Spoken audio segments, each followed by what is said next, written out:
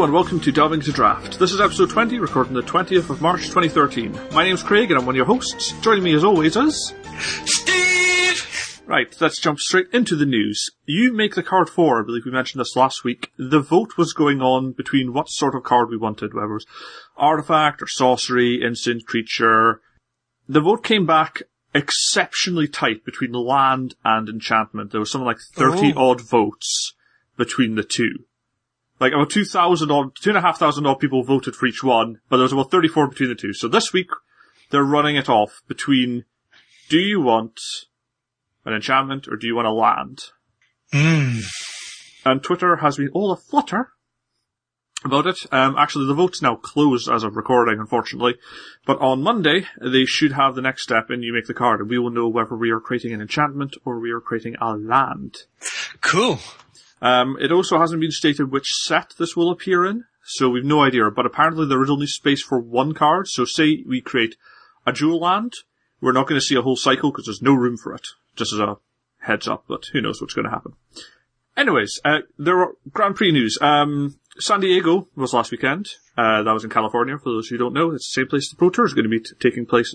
It was modern, and it was won by Nathan Holliday, who was playing Eggs, who's a bad person, because it's Eggs. In Utrecht, which was Gatecrash team sealed in Utrecht in the Netherlands, Jonathan Bergstrom, Thomas Westling, and Frederick Carlson won.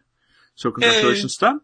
And next weekend, we're going to have Grand Prix Pittsburgh in Pennsylvania. That is Gatecrash sealed and Booster Draft. Cool. I think that's the news, so we can move straight into Pop Quiz. Pop Quiz! Because we don't have a jingle for that one, Craig. I don't think we do. We do have one for Boom and Bust, and we've definitely got one for Name That Card, but yeah, I'll have to grab that for Pop Quiz. Right. Shall I start? Yeah, go on then. Okay, I got a really simple question for you.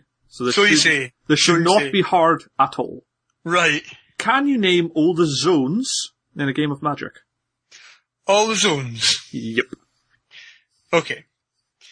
So, you're right, it shouldn't be hard.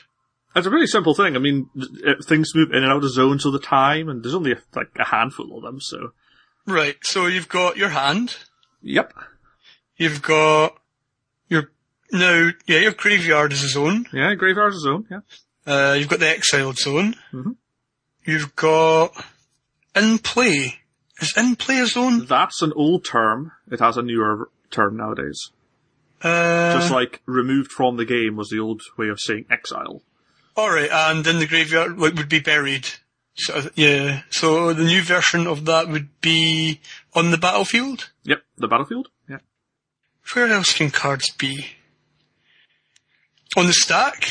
Yep. Stack, yeah, the cards can be on a stack. You're missing out a really big one. Combat zone? No. I don't know, is the combat zone a thing? No. Hold on, Craig, right, hold on, let me think. Really big one, you say? Yeah, you've named the hand, the battlefield, the graveyard, the stack, and exile. Your deck. Did I say that? Or no. Library. Library, yeah. Yeah. Is that it, or do you think there's more?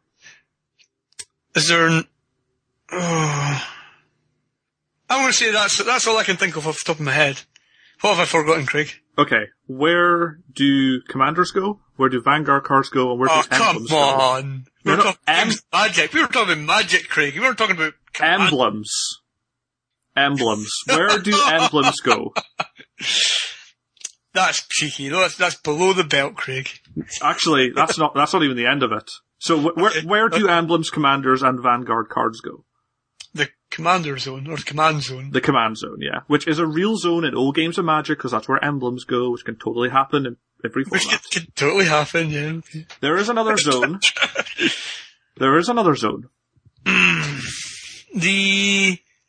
Now this was... Entering the battlefield zone? No, that would be called the stack. No, there's an entering the battlefield zone as well, isn't there, for when... No, there is. Because you get it on Magic Online, the little thing comes up saying entering the battlefield when you've got a decision to make on something, when you, like, say, when you're playing a Shockland. That would be called a trigger on the stack. Okay, fair enough. But it definitely comes up with a separate little box on Magic Online that says entering the battlefield. Rule 401 states all the zones. It says there are normally 7 zones: the library, hand, battlefield, graveyard, stack, exile, and command. And also, some older cards also use the anti-zone. Oh yeah, anti, yeah.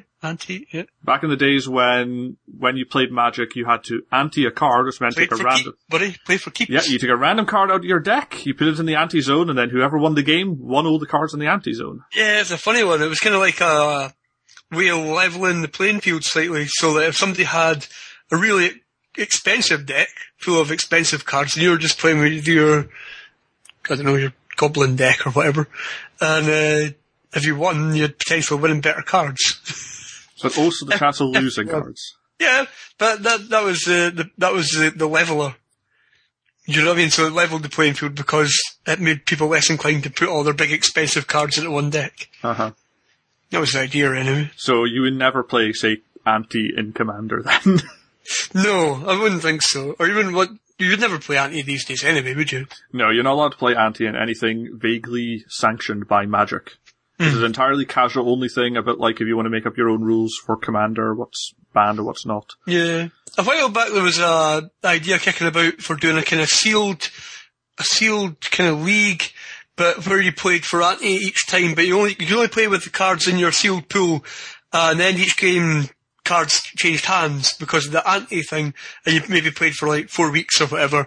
Each game anti and cards, your sealed pool kind of evolved over the course of the weeks. Right. You played. I thought it was a reasonably good idea, but then again, people don't like gambling with their cards, do they? Yeah, it is considered a form of gambling, which is why it's not allowed in anything vaguely sanctioned. Yeah, but there's no more gambling than redrafting rares. Really. Possibly. Anyways, do you have a pop quiz for me, sir? Oh, let me see. Do I have a pop quiz for you, sir? Okay, right. Craig, I have decided to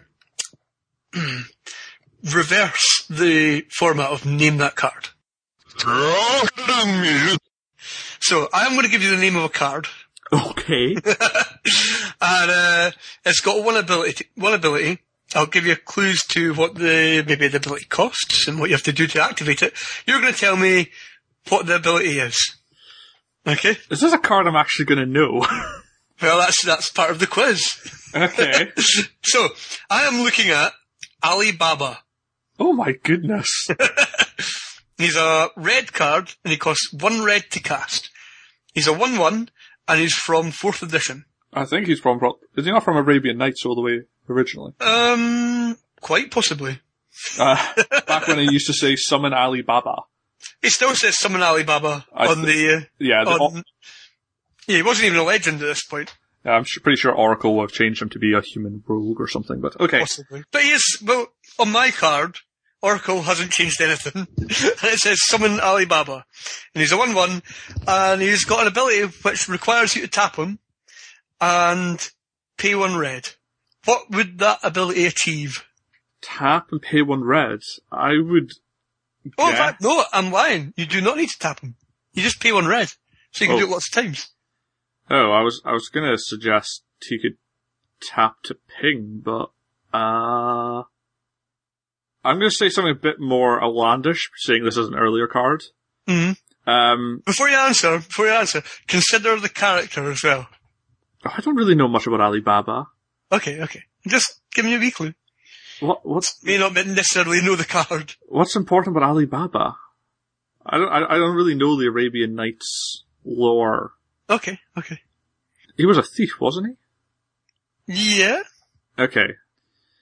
Okay, so considering he was a thief, he's probably not a pinger, which was my initial thought. It wouldn't be something like exchange control of Alibaba for another target permanent. No. Right, what I'll do is I'll read you this flavor text and see if that helps you, right? Okay. Right. When he reached the entrance of the cavern, he pronounced the words, "Open Sesame!" Right. He pay red and Alibaba is unblockable? No! He taps target wall. Oh my goodness. Seriously. Taps target wall. Wow, okay. Because of course you got walls back then. Yeah. And they were real walls. They were made of like things and they couldn't move. Yeah. And they had stuff relating to them which made them more like an actual real wall. Now you've just got defenders. Defenders are so boring. Give me back walls. Well, they're still creature walls. It's just... And that was still... the Oracle text will still say tap target wall. It just... Yeah. Yeah. Alibaba. Alibaba, he's the man. Yeah, that set also had things like Sinbad and other characters from the Tales. Yeah. That was the first Magic expansion ever, wasn't it? Arabian Nights, possibly. Yeah, I'm pretty sure. Was it Arabian Nights then The Dark? Arabian Nights, Antiquities, Legends, The Dark. Yeah. Cool, anyway. I don't think Alibaba was in the Arabian Nights. I think he was just in, core set forever. Wasn't he? Alibaba is in Arabian Nights and 4th edition. Really? He was an uncommon U3, in fact. It makes sense, I suppose. It makes sense. And he is now a creature human rogue. He is not legendary. Which is nonsense, isn't it? So you can have many Alibabas if you so desire. I have lots of them. Yep. Yeah. Anyway, shall we move on to our topic? We can. What is our topic today, Craig? So our topic, well, one thing I realised coming back into Magic, trying to watch coverage, trying to read articles, is there is a lot of terminology in the game. There's a lot of things which, there may be English words which have a strict meaning outside of Magic, but inside Magic they have a completely different meaning. Like if I say a card is broken, I presume it's damaged in some way. It's torn. I'm not quite sure how a card can be broken. Has it got soaked in water and now it's sort of just falling apart like paper mache? That's what broken means, right? It's after you've dropped it in liquid nitrogen, buddy. That's how you break it. You freeze it and break it. Yeah. Yeah, you can then shatter it. Yeah. Yeah. See, if you're coming back into the game, broken means damaged. It means destroyed. It doesn't mean what it means inside Magic. So we're going to try to run through a whole bunch of the game terminology. If you're familiar with Magic, you probably know most of them. If you're unfamiliar with Magic, then hopefully this will sort of get you up to speed with what people mean when they say, I swing at you for 4, or I dome you to the face with a bolt. Huh? So we're just going to run through a whole bunch of game terms. Dome you to the face? That can't be right, Chris. That does seem a bit over the top. I just dome you. I just bolt you to the face, I suppose. You can do all of them together. Maybe, I don't know, I was just putting words together. But this is the sort of things you'll find even at Friday Night Magic. I swing with my team. What? Yeah. Even just listening to us when we're speaking, we were guilty of using Magic slang quite a lot, and there may be a lot of people just aren't familiar with that. I don't know how much of the Magic slang that we use, Craig, is regional or whether it's just across the whole Magic community, and we've kind of picked it up from listening to other people. Yeah. So, yeah. We'll just run through this. It's almost in alphabetical order. There's a few different sections. But we're just going to start on sort of general game terminology. This is pretty extensive. So, bear with us. How should we do this? Turnabout or? Yeah. Okay, so. Or should we do it in quiz form, Craig? What is Alpha Strike? What is Alpha Strike? That's when you attack with everybody for the win. Yay. Yeah.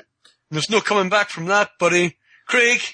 Yep. What is a bear? So a bear is just a 2/2 creature. Now bears can have extra abilities, but in general a bear just means a 2 power, 2 toughness creature. Yeah. Hailing back to the original grizzly bear, which was the original green 2/2 for 2. Is the 2 mana a requirement for a bear? Yeah. So a 2 mana, 2/2 is a bear. Excellent. Yeah, it's probably more just 2/2 vanilla is a bear. Oh, you just used a term we haven't covered. I know, but we'll get to it. Anyways, so what does it mean when I'm bringing the beats? You're bringing the beats. It's when you are in control of the board, really with superior in number creatures, and you're attacking with them, and I am on the back foot, basically. Is that right? Is that how you describe it? Yeah, pretty much. Yeah. Okay. What would I be talking about if I was talking about my board? So or bringing something in from the board. If you're bringing something in from the board, then that is you're saying sideboard, missing out the side part. So that's the generally 15 cards you have outside the game, which you can bring in during matches after the first, basically. Yeah. So, yeah. But what is the other meaning of the board? The in-play zone? I think we call it the battlefield nowadays. Oh, is that what it's called, Craig? Craig? Yes. Who's Bob? So Bob refers to a very specific card. It's Dark Confidant, which you see played a lot in Modern.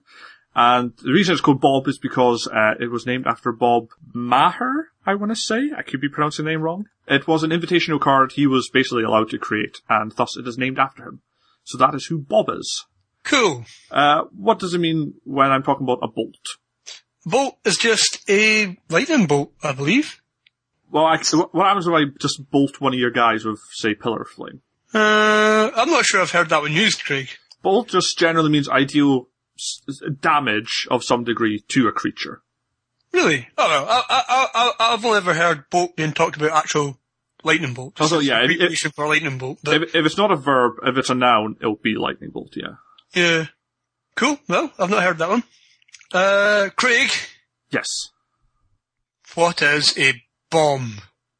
A bomb is an exceptionally powerful card, which will theoretically win you the game pretty much on its own. So like Grizzlebrand is a bomb, Elish Norn will be a bomb, just something exceptionally powerful, generally a creature, but not exclusively. Yeah. There's lots of bomby cards out there. Yep. Give me a Hero Blade Hold, that'd be a bomb. Indeed. Okay, so you got your Hero Blade Hold, and I think he produces tokens, if I remember correctly. She does. So what would happen if I did a board wipe? That would be where you kill everything on the board. And that could be creatures. It could be like a Wrath of God type effect where you've killed everything. Or you could have, I don't know, does wipe count as if you bounce the entire board? Yeah, I don't know if that count. You could wipe the board with something like Devastation tied to bounce all non-land permanents. Yeah. The idea is it just clears the board of a whole bunch of cards. Generally, you clear all the creatures away because it destroys all the creatures, but it could also destroy all non-land permanents. You could even wipe away all the lands. Yeah, and I was just about to mention Jokolops. You could just wipe out everything. Mm-hmm. Jokolops was an old Ice Age card. It just killed everything. Every permanent in play gets destroyed. Gotta love that card. Maybe. So, where were we? We were, I was see a segue into these things, Craig. Craig, what is a bounce? So, to bounce something means to return a card on the battlefield to your hand. So, Unsummon is sort of the archetypical bounce card. It returns our creature to its owner's hand. That's what bouncing is. Yay. So, I've already sort of foreshadowed this. What is a broken card, or what does broken mean? Broken is where you dip your card in liquid nitrogen and drop it on the floor. Oh, wait, hold on, is that right? That's what we're talking about. Not quite. A broken card is just where it is something which either through maybe a mistake in development, perhaps, that it is more powerful than it should be and unbalances the game in an unfair way, or I don't know. Try to think of a broken card, Craig. Jace the Mind Sculptor. Jace the Mind Sculptor, a classic broken card. Or even like Stoneforge Mystic was pretty broken in its day. You know, yeah. You can pretty much look at any banned card and it will be broken in some way. There is some way to abuse it unfairly that it makes basically playing against decks with that card unfun. Yeah. So, interesting. Craig? Yes. Tell us about Burn. So Burn is where you're doing some degree of damage to a creature or to a player. So, for example, Lightning Bolt, it burns, because it does 3 damage to target creature or player. Fireball is a burn effect, so it's just to do with damage and dealing damage. And you could have burnt decks, which are just decks sort of chuck full of cards, which just say, do some amount of damage to something. So you can burn creatures, you can burn players, that's the meaning of burn. Yay! Gotta love getting burnt. I quite like burn. Yay. What is a cantrip? This is a good one. A cantrip is, well, the background of this one is an old Dungeons and Dragons spell, which was called cantrip, and it was basically a spell which allowed you to perform small menial tasks, small repetitive tasks over and over again. And the that got brought into the game when they started printing cards which replace themselves. So if you play a card for some small effect, it might say, I don't know, target player loses 1 life, draw a card. Or like even something like a preordain is a cantrip because it lets you scry and then you draw a card. It's a card which has a small effect, not necessarily a small effect, could be a really big effect, it depends on the card, but in essence it replaces itself, so has no detriment to the number of cards in your hand and has no impact on the who has the most cards in hand in the game. It's card advantage, disadvantage thing. Yeah, the key part is it's cheap and it draws you a card. Yeah. With some additional effect, generally.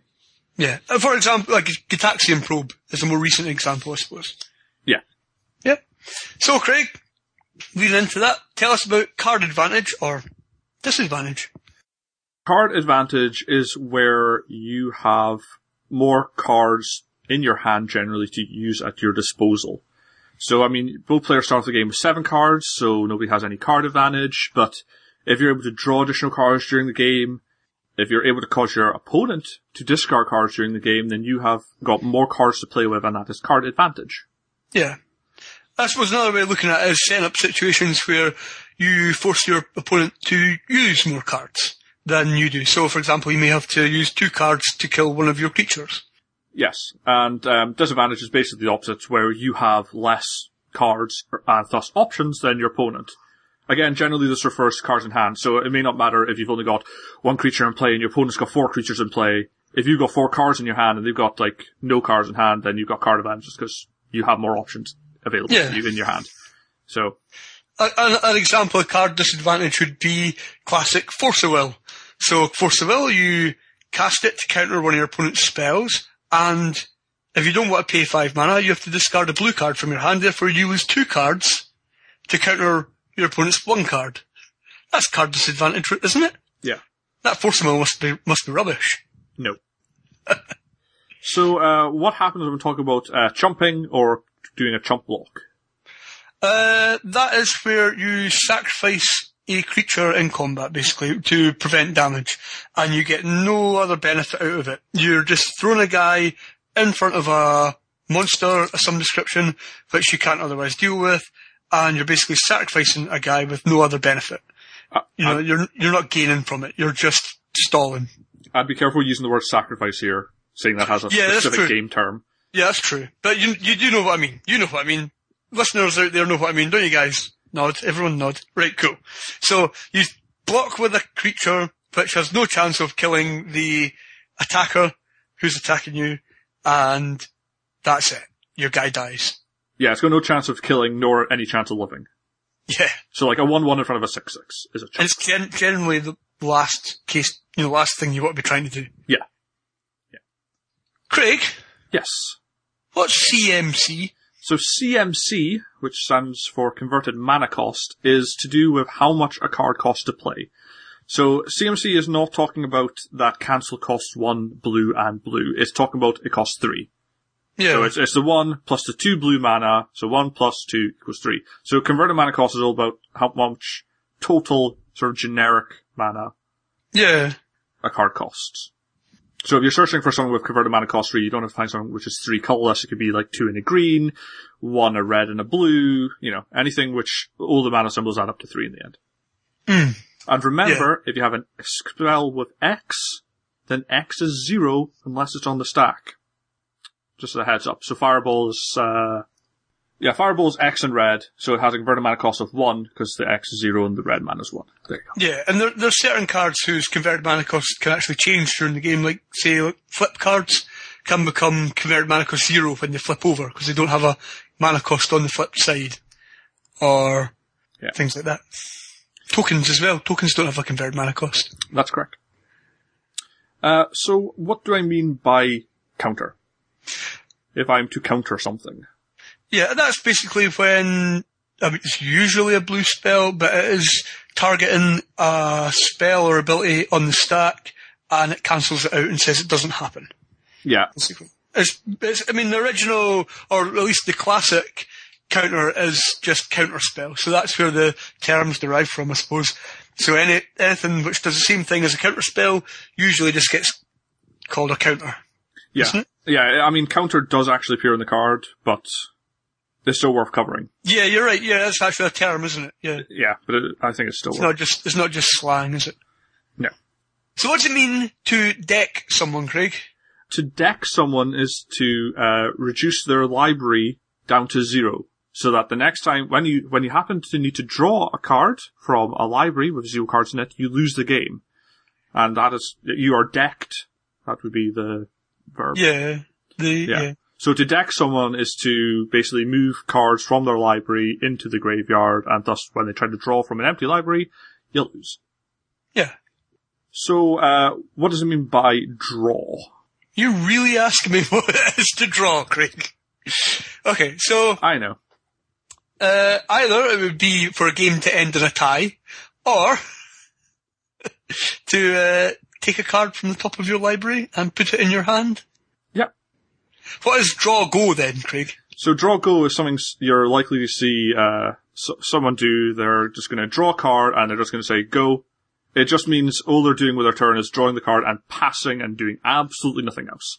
So this could be someone who, say, has only one land in play, and they can't play any of their spells from their cards, so they just draw their card, see it's a land, they can't play anything, and they just say go. Yeah, you also get specific decks which are built to play like this, which are basically sort of counter spell based decks, or real control decks, where you just draw and go. I mean, like, I think Cobblade kind of played out a bit like that. It was more kind of a little bit aggro-y, but it was basically play an island, go. Play another island, go. And it was basically a counter battle to see who dominated the board. Yeah, the second you do anything, I'm going to play a counter spell to stop you, and that's why I'm not using any mana during my turn, because I'm using the mana during your turn to stop you doing anything. Yeah. I mean, yeah. What do I mean when I talk about a jewel land?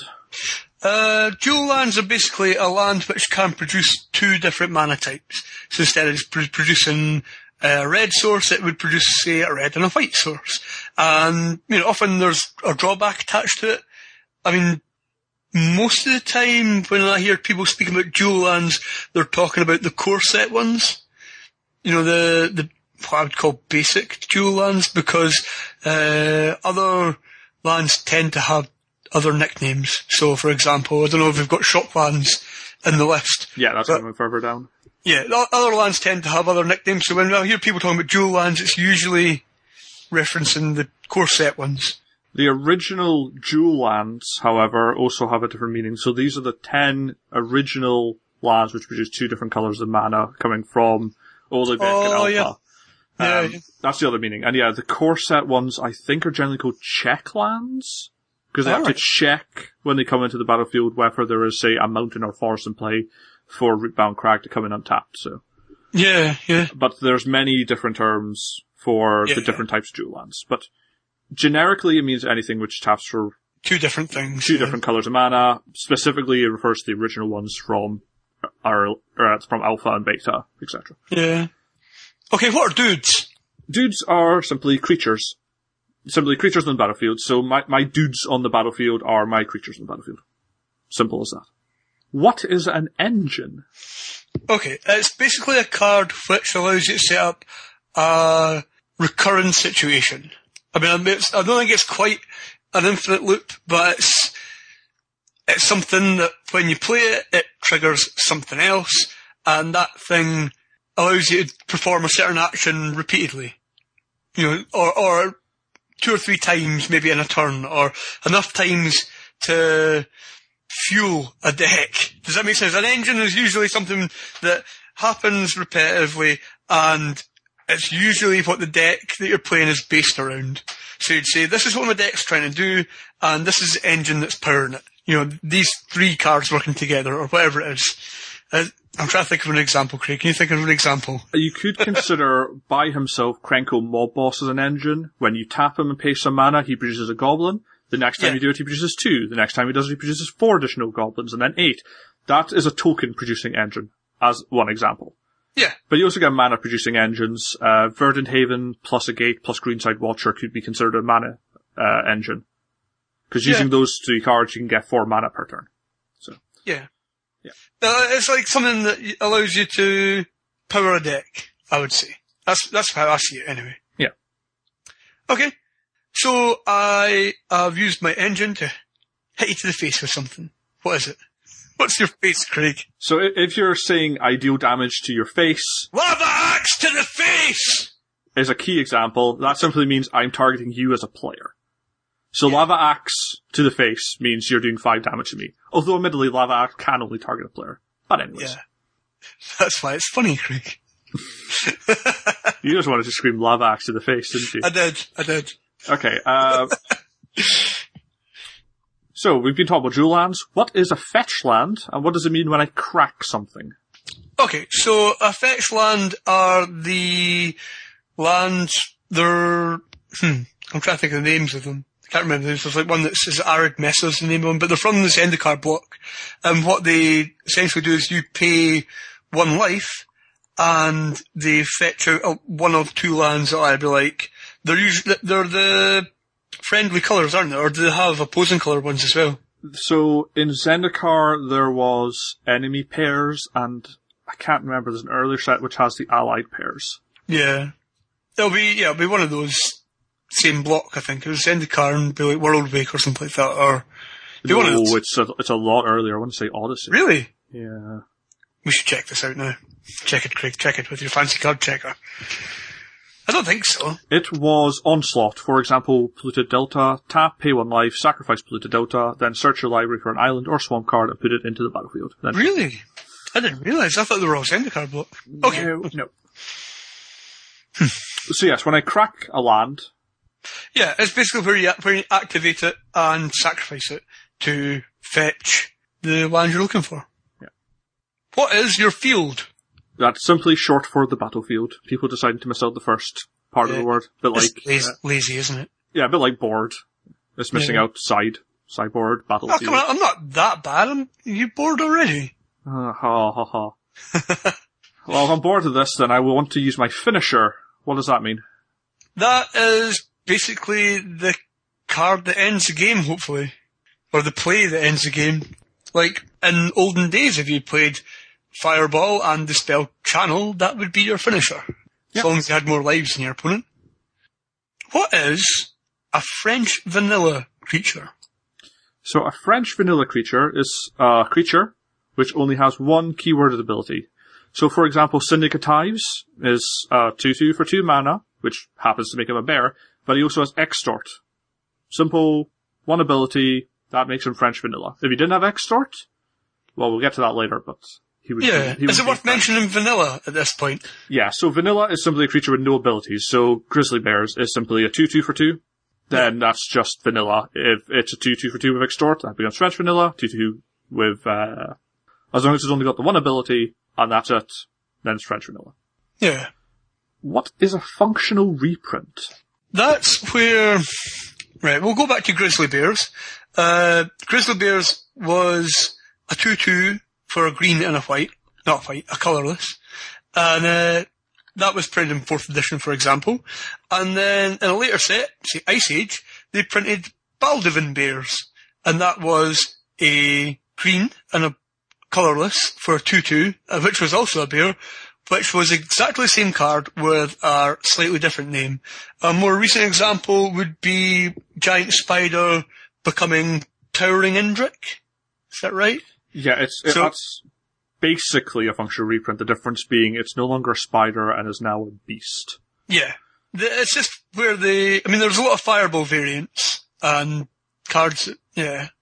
It's basically where it has exactly the same effect with no difference. Generally the names change. Occasionally if it's a creature you may find the types change. For example, Giant Spider's a spider, Towering Indrik's a beast. But other than that, they are equivalent. So they're a functional reprint of one another. Yeah. What is to go infinite, Craig? Right. There's 2 meanings of go infinite. The first one is to produce some sort of loop that I can do for basically as many repetitions as I want or infinite times I want, to some effect. So I could create an engine which produces infinite mana, that there's some sort of loop that just constantly generates more and more mana each turn, and I can just repeat that as much as I want.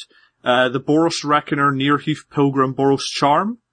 that can create a state where I can infinitely generate life. So I can just say, and I repeat this loop 1 billion times, and I have 3 billion life. That's effectively infinite. The other meaning of Go Infinite is to do Magic Online. If you are really good at Magic Online and very successful, you can constantly gain, your winnings will grow over time, and you can use those winnings to keep fueling playing the game. And you can go infinite, where effectively you put a set amount of money into Magic Online, and you can play for an indefinite amount of time, for as long as you're going infinite, because you're just getting enough stuff to fuel your constant playing or your constant drafting or something like that. So that's the second meaning of going infinite. One point to note about going infinite in a game, like making an infinite combo, for example, if you set up a game state which is infinite, and you have no option of changing it or breaking it. So, for example, if you Oblivion Ring your opponent's Oblivion Ring, and then he Oblivion Rings your Oblivion Ring, and there's no other permanence in play, that will just loop. But Oblivion Rings will come in and out of play forever, and that ends the game. Effectively. I think is it a draw if that happens? Yeah, if an unbreakable loop occurs, or a loop occurs that no player is willing to deviate from. So, for example, say I had my Nearth Pilgrim, Boros Reckoner, Boros Charm thing, and I literally just wanted to continue gaining life, and I was refusing to break it. The game ends in a draw. Yeah. Now, one interesting thing about Magic is not a best of 3 environment. It is the first to 2. So you can have 10 draws, and you still have to, somebody still has to win twice. Yeah. Although by that time you've gone to time and the judge is annoyed with you, but anyways, what am I talking about when I'm talking about jank? Usually it just refers to inferior cards that aren't worth the cardboard. So basically something which isn't worth putting in your deck because it's so underpowered or overcosted. Something that's not very good, Craig. Yep. You know? What is your mana curve, Craig? Your mana curve is when you look at your deck and you're putting it all into sort of columns based on your converted mana cost, then you should be able to see a curve. You may start at like 6/1 drops and move up to 8/2 drops and then 10/3 drops and then start moving down to like 9/4 drops and so on. That's your mana curve. So it's about your frequency of cards at each mana cost. And if you got a high mana curve, then that means you got a lot of expensive spells, which means you sort of need to wait a while before you can start playing them. If a really low mana curve, then you can generally throw out 2 or 3 creatures by turn 4, and you're probably playing a very aggressive deck. So, and you do not want a mana block, which is where you got an equal amount of cards of each mana point, because it doesn't really work very well. What is a mana dork? Oh, see, this is a phrase I don't particularly use myself, Craig, but I know what it is. It's a creature which produces mana. An example of that would be your basic Llanowar elf, or a Birds of Paradise, or something to that effect. A creature which you can use to produce mana. I mean, I would even include like Arbor Elf as a mana dork, even though he himself doesn't produce mana, but he provides mana by untapping a land. You know? Yeah. What would happen if you were mana flooded, Craig? Mana flooded, then I would have quite a lot, I would have drawn, and maybe had in my initial hand, quite a lot of mana, and unfortunately I just keep drawing land, and I'm not able to draw any spells. So I have plenty of mana, and basically nothing to do with it. Yeah, nobody can come back from drawing 8 or 9 lands on the trot. Generally not. So what happens if you're mana screwed? Well, this is actually, the term we used to use back in the olden days before we got out in the community was mana jam, and that was to do with having actual physically sticky cards with jam on them because of my little brother and him being only 3 or 5 or something like that. But the term mana screw is basically where you don't have enough mana for whatever it is you are trying to do. So it's usually a result of not shuffling your deck properly, but it's where you sit for the most of the game with maybe just 2 or 3 land, and it's not enough, and you die because of it. Yeah, there's a slight variant of Mana Screw, which is Color Screw, where you may have enough land to cast your spells, but you don't have the right color of land to cast the spells. So you may have 5 mana in play, but if you don't have the red you need, then you can't play your 4 and a red card. We were talking about Mana Screw and Mana Flooding and things. There was a term that somebody used, it wasn't recently, it was a while ago, but I quite liked it. It was kind of geological term. And it's when he hits a mana seam. And it's like, when you hit a seam of mana in your deck, so it's maybe 3 or 4 land cards on top of each other. I thought it was just a really nice term, because it is quite like just sliced into your deck, and this little bit here, there's a seam of mana there, and there's a seam there, there's a seam of removal, or I just really like the idea of having a mana seam. Anyway. Okay, I've never heard of that. A small aside, neither heard that. It was just this one individual had said, and I thought that's actually a really nice way of referring to that, you know? Yeah. Yeah. So I'm going to ask you about the metagame. So the metagame is talking about what sort of decks people are playing. So for example, in the modern metagame, people play the Eggs deck, people play Jund, people play Naya and Band Control, for example. The metagame is understanding what people are playing, and then you can play decks which generally can beat the other decks being played. So if you know, for example, that everybody's playing really fast, hyper-aggressive decks, which are, turn 2, turn 3, doing a lot of damage, you can build a deck against that metagame, which, just stops a sort of ground assault at that very early turns. So the metagame is about understanding what people are playing, and thus you can react to it and play decks which are good against generally what you're going to find. Yeah, you also find that metagames also can be quite regional, so you could be playing the same format, say you play Modern, and you could be playing it in your local area, and you might find that your local area, everybody's playing Control, and everybody's sideboards are geared towards anti-control measures, whatever that might be, and then you go play somewhere different and find that everybody plays aggro decks there, and your sideboard or your deck maybe doesn't suit that particularly well. So that's just saying that, metagame can be quite a regional thing, or it can be a format thing as well. Yeah. So what is mill, or what is milling? Milling comes from the original mill card, Millstone, which was a 2-mana artifact which allowed you to remove the top 2 cards of a person's library and put them in their graveyard each turn. And it is basically the process of decking somebody. So we're talking about metagames, and if you're in the metagame and you found yourself in a mirror or mirror match, where would you be, Craig? So a mirror is where you are playing basically the same sort of deck you're playing. So I'm playing Jund. My opponent happens to be playing Jund. So that'll be a mirror match because we're effectively playing the same sort of deck. And I have an interesting story about this too, Craig. Okay.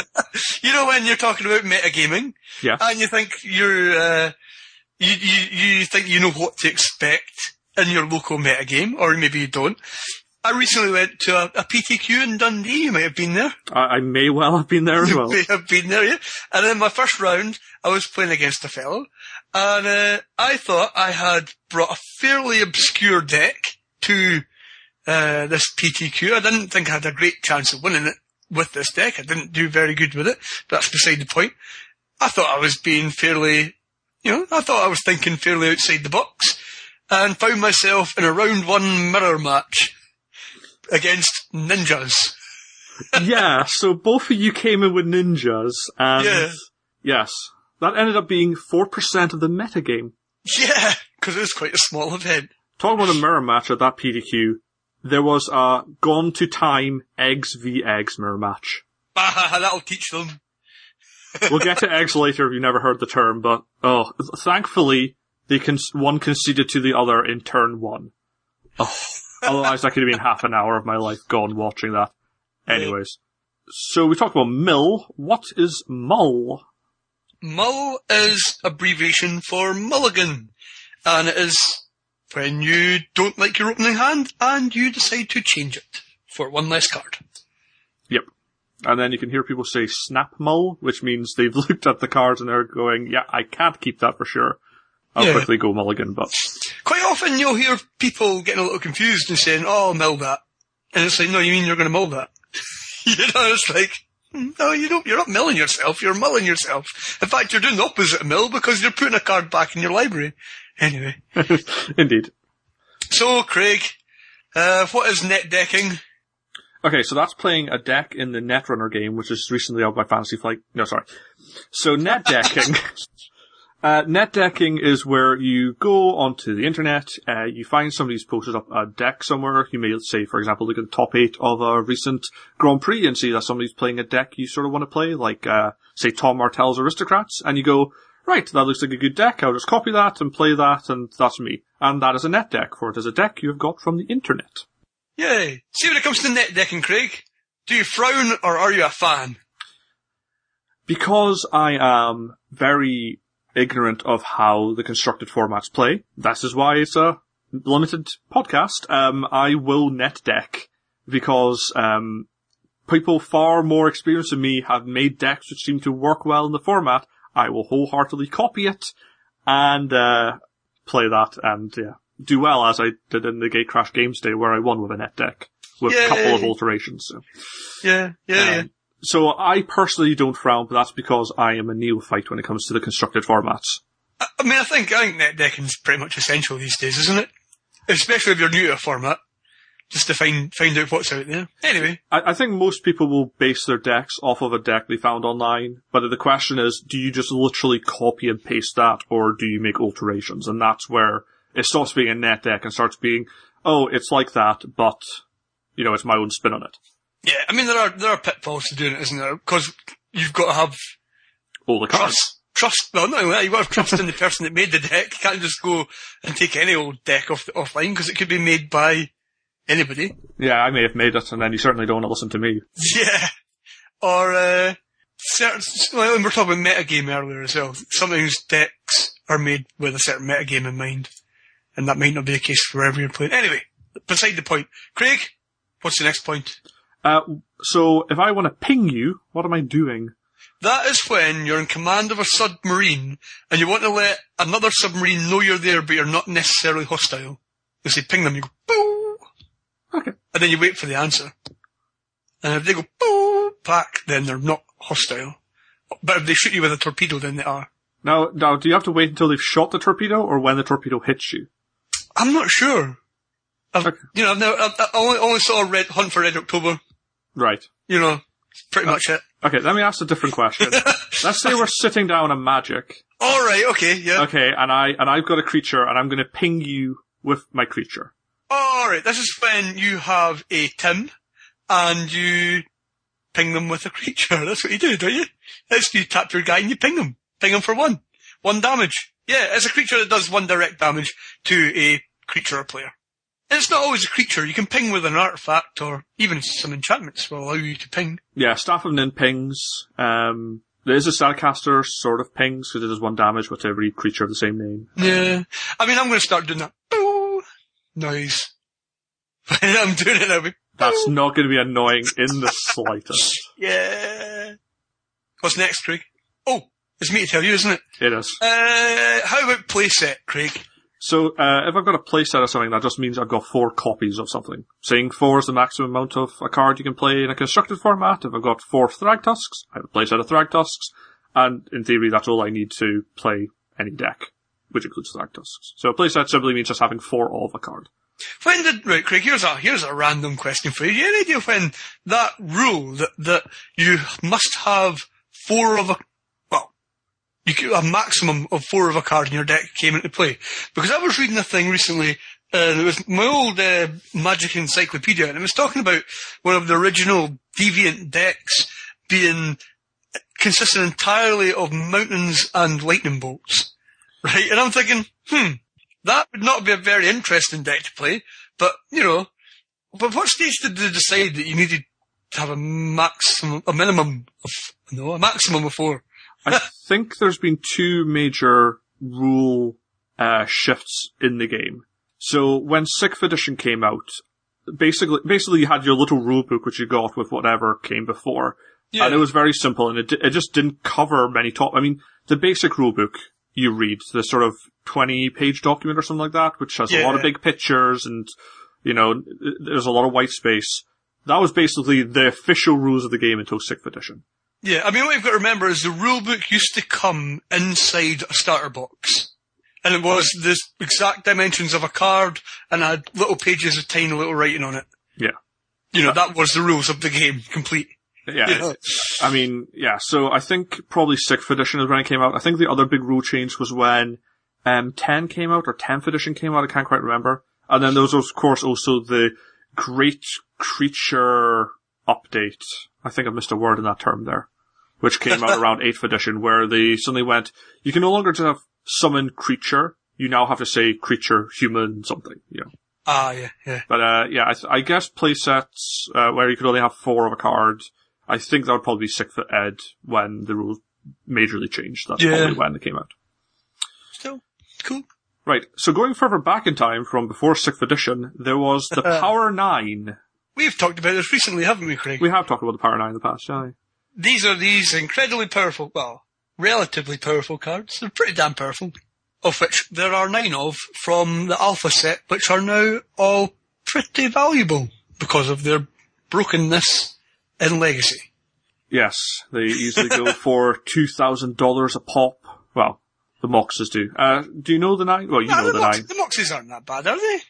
I mean, I've seen Lotuses up at that. Let's have a look. That's how much they're asking for them anyway.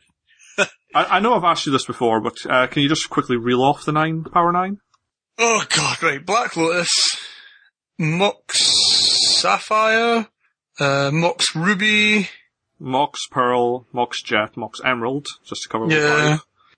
Oh my word. The one with the big Zugger in the background and the guy's holding his ears in his hand. Ancestral Recall. That's the one. There's also Time Twister. Yeah, there's a few. There's 9 of them. I'm never going to own one. We've missed out something. Time Twister, Time Walk, Ancestral Recall, the 5 Moxes, and Black Lotus, yeah. Yeah. But yeah, sorry, they're several £100, several $100 at least. Yeah. I mean, mint Lotuses from Alpha go for a lot. Yeah. If they've been graded and put in a plastic packet. Or at least they have a high asking price. I don't know if anybody actually buys them. You see them on eBay a lot. If you hear about power, then that also refers to the Power 9. If a cube, which we talked about last episode, is powered, then that means it has parts of the Power 9 in it. Yeah. Although power can also mean cards which are very close to the Power 9 of power, like Library of Alexandria tends to be called the 10th power card, but anyways. So yes, Power 9. Yay! Precon! So a precon simply is short for pre-constructed. So if you buy your deck for F&M, just your 60 cards with a foil Rubble Hulk at the front, that is a pre-constructed Gruul deck. Or if you buy the event decks, they're also pre-constructed decks because when you buy them, you know exactly what cards are going to be inside, for they have been previously constructed precons. Yay. So if I say something is pro something, like pro white, what am I talking about? Oh, you're talking about protection. I thought you were going to go say, like, pro player. But no. There is also that, I suppose. Yeah, so if it's pro something, if it's pro fight, pro creatures, pro artifacts, whatever it is, it's got the keyword ability protection, and all that entails. What would it mean to pump something, Craig? That means I'm going to increase generally a creature's power and toughness. So, for example, Giant Growth gives a target creature +3/+3. I would be pumping a creature if I was to cast a stat spell on it. Pretty straightforward. Just make something bigger. Yep. If I was to punt a game, what have I done? You have made a critical error, which was easily foreseeable. It's like, for example, your opponent has lethal damage on board, and you leave no blockers when you could have. And he attacks you and kills you. And you basically punt the game. It's basically just making a foreseeable mistake and overlooking it. You know? Yeah. Not like making a calculated risk and it going the wrong way. It's when you make a very obvious mistake. Okay, so once you've made your very obvious mistake, would it be viable to rage quit? What would it be to rage quit, Craig? To rage quit, that simply means you have got me in such a state of agitation, or potentially I've got myself in such a state of agitation, because, say, I punted the game and I can foresee my inevitable doom because of my own mistake, and I quit the game in a humph, growling, slapping the cards down the table, going, I'm never playing this game again, and, you know, flipping the table and just... I am quitting the game in a rage. Yeah. You've heard this on the internet a lot, but yeah. My deck hates me! I ill-advise doing that, for aggressive behaviour is a disqualifying event. Yeah, I mean, I would recommend you to the video, I can't remember the exact name of it, on YouTube. Go to YouTube, look for Francis Quits Magic, and it's a really funny video. The guy that's in it is actually a YouTube comedian, I suppose, and he's got this character who's the stereotypical geek, I suppose, for want of a better word. Fair enough. But yeah, it's a caricature, but it's funny. Because you don't have to look too far to see where they draw the characters from. Anyway. Right, so if you were to ramp, what are you doing?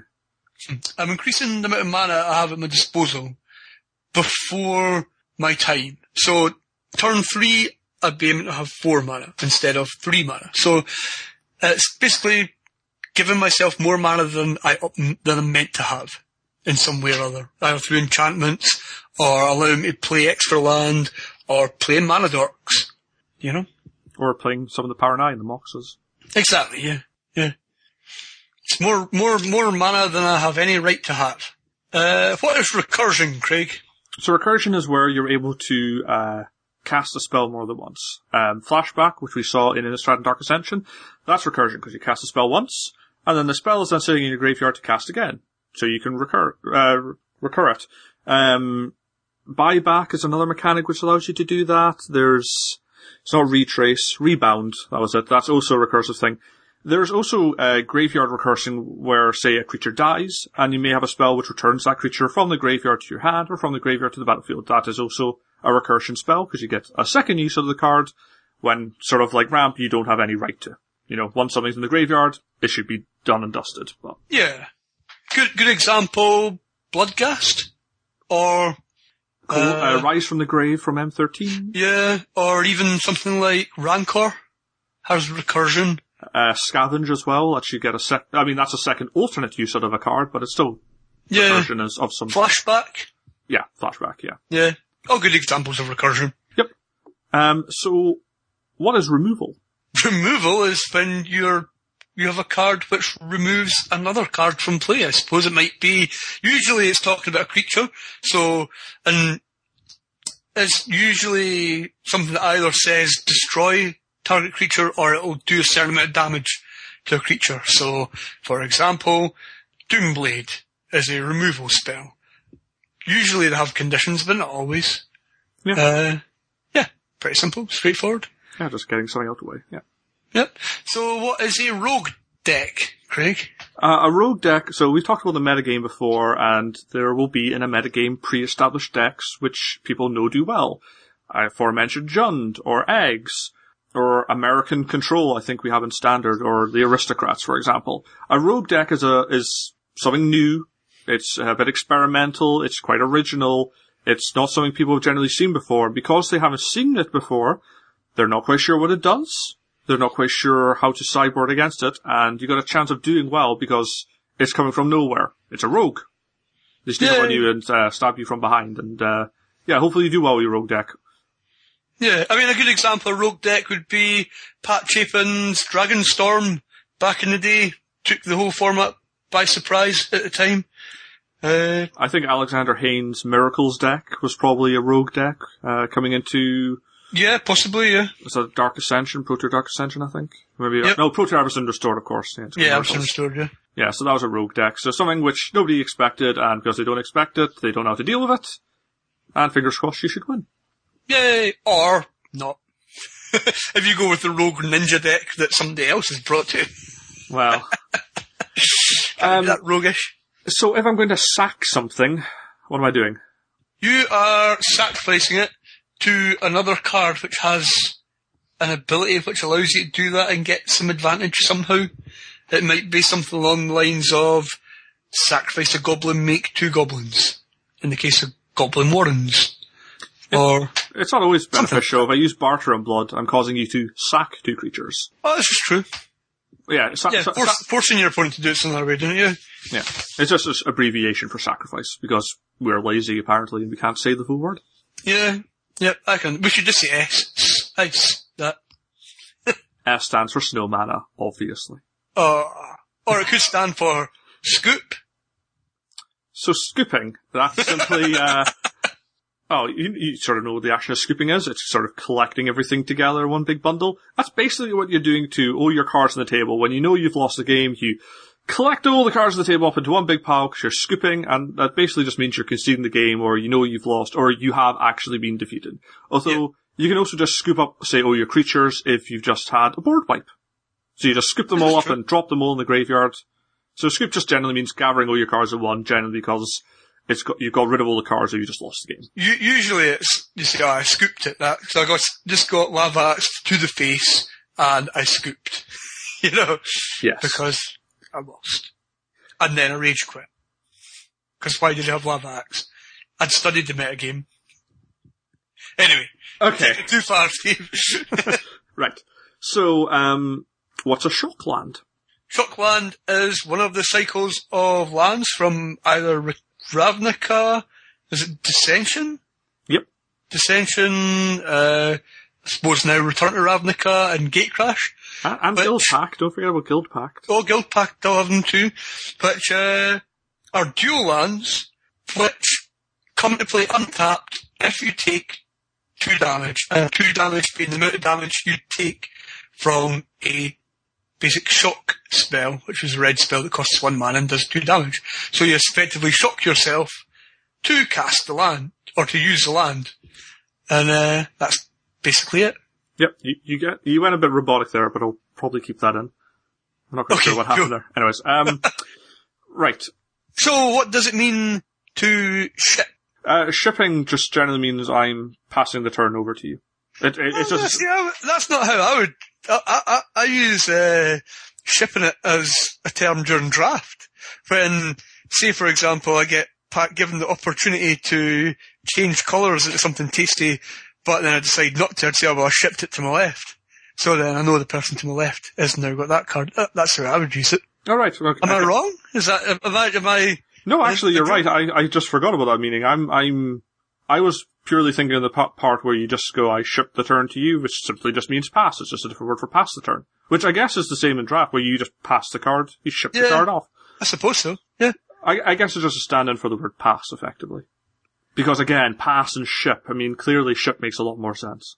Yeah, obviously. Yeah, there's a lot of funny quirks in these words. Like, why don't you just say the word in question? Because that'd be too obvious, duh, you know. Yeah, and then people who didn't play the game would know what we were talking about. Exactly. And then we wouldn't be able to spot the outsiders, obviously. True. What happens if I'm going to smash? If you're going to smash? What, smash face? I can smash face. I can just smash into you. Yeah, I suppose it's just a big attack with a big guy. I suppose. It's just another word for attack, really. Yeah, smashing. Because of course saying attack, smash, clearly makes a lot more sense. Yeah. I suppose it's got a primal thing about it. But, yeah. Hey ho. So what does it mean to be strictly better, Craig? If a card is strictly better, it's kind of self-evident. The card is better, and you can make the clear distinction about why it's better. Right, so a card that's strictly better. Example, Silvercoat Lion from M13. It costs 1 and a white, and it's a 2/2. Syndicate Hives is 1 and a white, and it's a 2/2 with Extort. So it is strictly better for it has more abilities. It could do more stuff. Yeah. And you may also find there are cards which are just like slightly cheaper. You may find, for example, a 2/2 for 3 mana, which does something when it comes into play, and you may find the same 2/2, which is the same thing when it comes into play, for only 2 mana.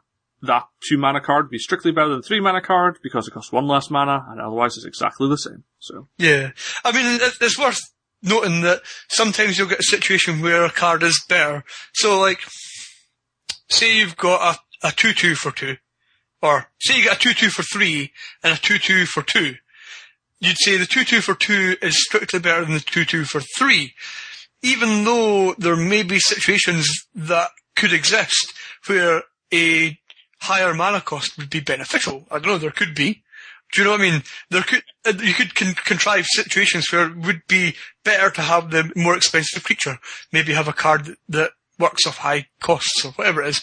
But the strictly better thing is just when you compare card to card without any context. Any convoluted situation, just in a vacuum. Yeah. You can also say some cards are better. Like, I was actually initially thinking of the comparison between Divination and Inspiration. They both draw you 2 cards, and Divination is 1 colorless mana cheaper than Inspiration. The difference being one is an instant and one is a sorcery. So, I can't say it's strictly better because they're slightly different. They got different times when they can be cast, but you could just say that Divination is better if you don't care about when you're casting it. So, it's quite a big F though. True. Yeah. Anyway, let's not get into this. What's our next subject?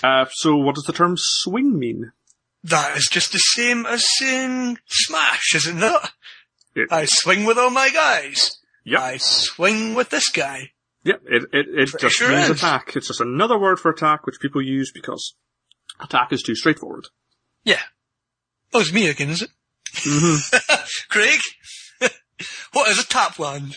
Tap land is just a land which comes into play tapped. Now, generally this is because it's got some ability. For example, the shock lands will come into play tapped, because the benefit is you can get 2 different colours of mana from them, although with shock lands you can take damage, so they come in untapped. Other cards will just come in tapped because it says that on the card and there's no way to come in untapped. For example, there were cards in Worldwake and Zendikar. They gave you some effect when they came into play, but the disadvantage was they were tapped as they came into play. So I can think of recent ones as well, Craig. The gates. Go the gates, yeah. Crikey, that totally stepped. Yeah, exactly. all the gates are tap lands.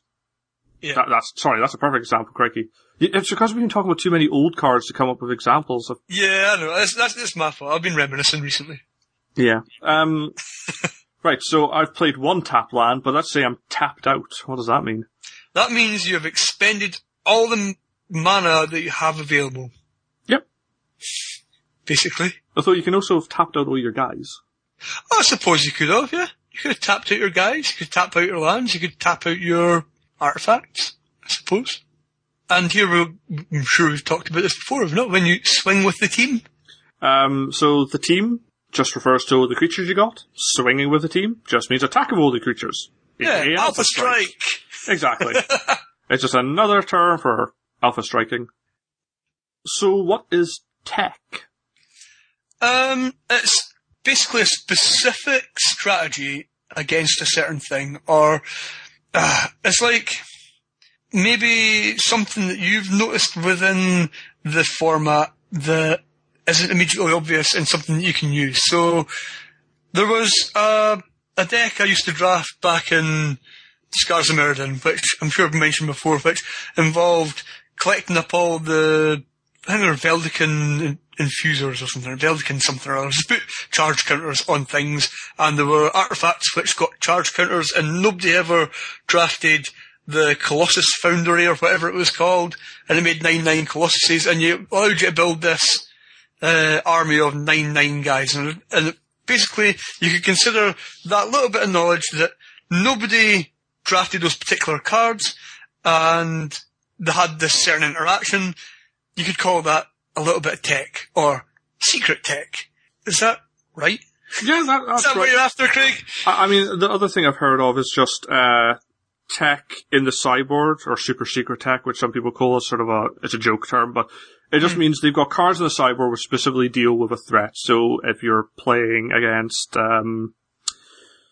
Bant Control, which uses Sphinx's Revelation to gain lots of life, your tech in your sideboard may be Skullcrack, which stops them from gaining life.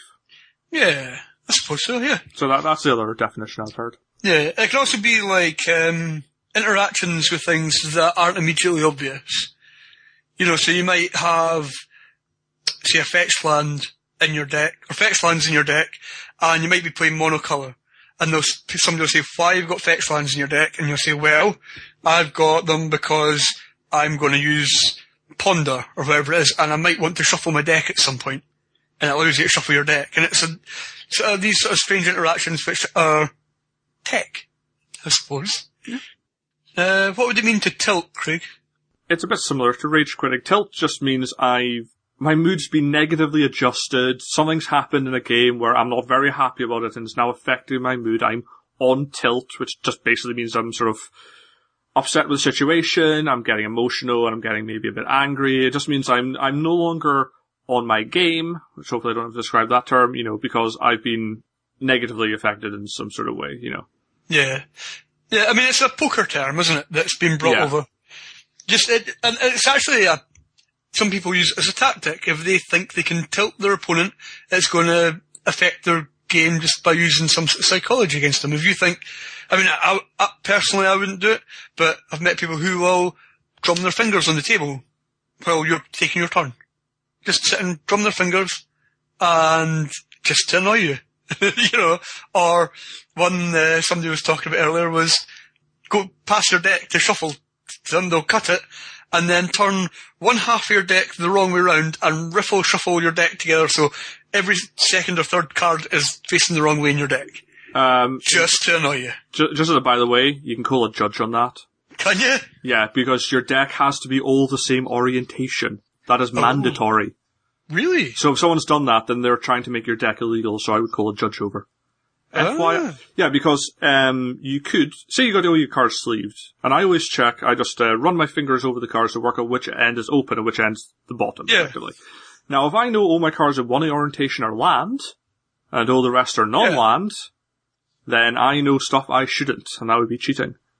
This is true. So, no, all your cards have to be the same orientation. So if somebody tries that upside down trick, call a judge. Yeah, but I'm just making the point that people will use tilt to their advantage if they think they can rile you. Yeah, they may want to tilt you to cause you to rage quit, because their deck may literally have no way of winning, other than their opponent quitting in sheer frustration and anger.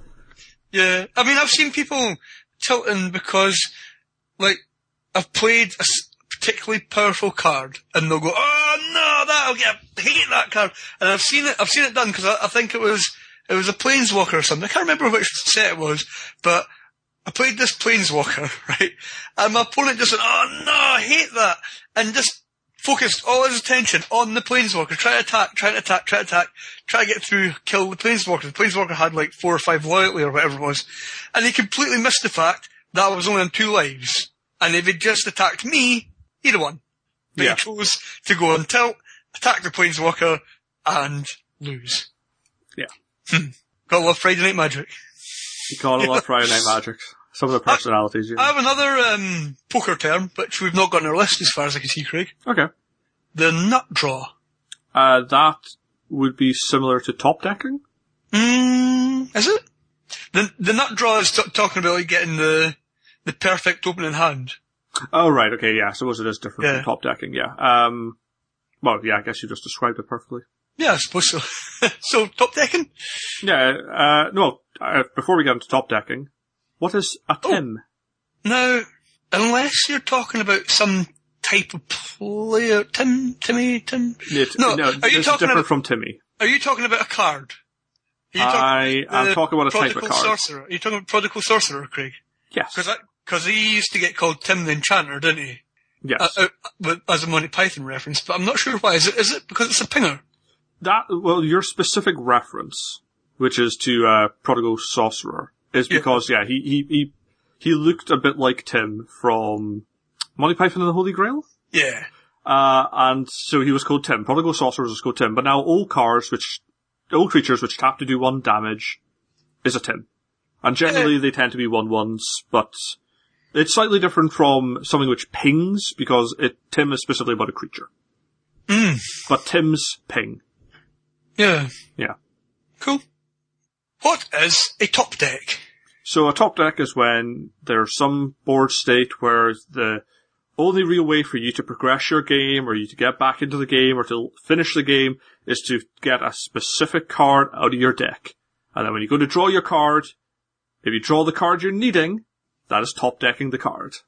Yeah. So it's basically just about getting the exact thing you need for the situation you're in. That's a top deck. Yeah. Exactly. Or you can have good top decks and bad top decks as well. Then that's just generally talking about what's on the top, but... Yeah, the top of your deck. Yeah. So what's happened if I've got a 2-for-1? A 2-for-1, we're talking about card advantage again.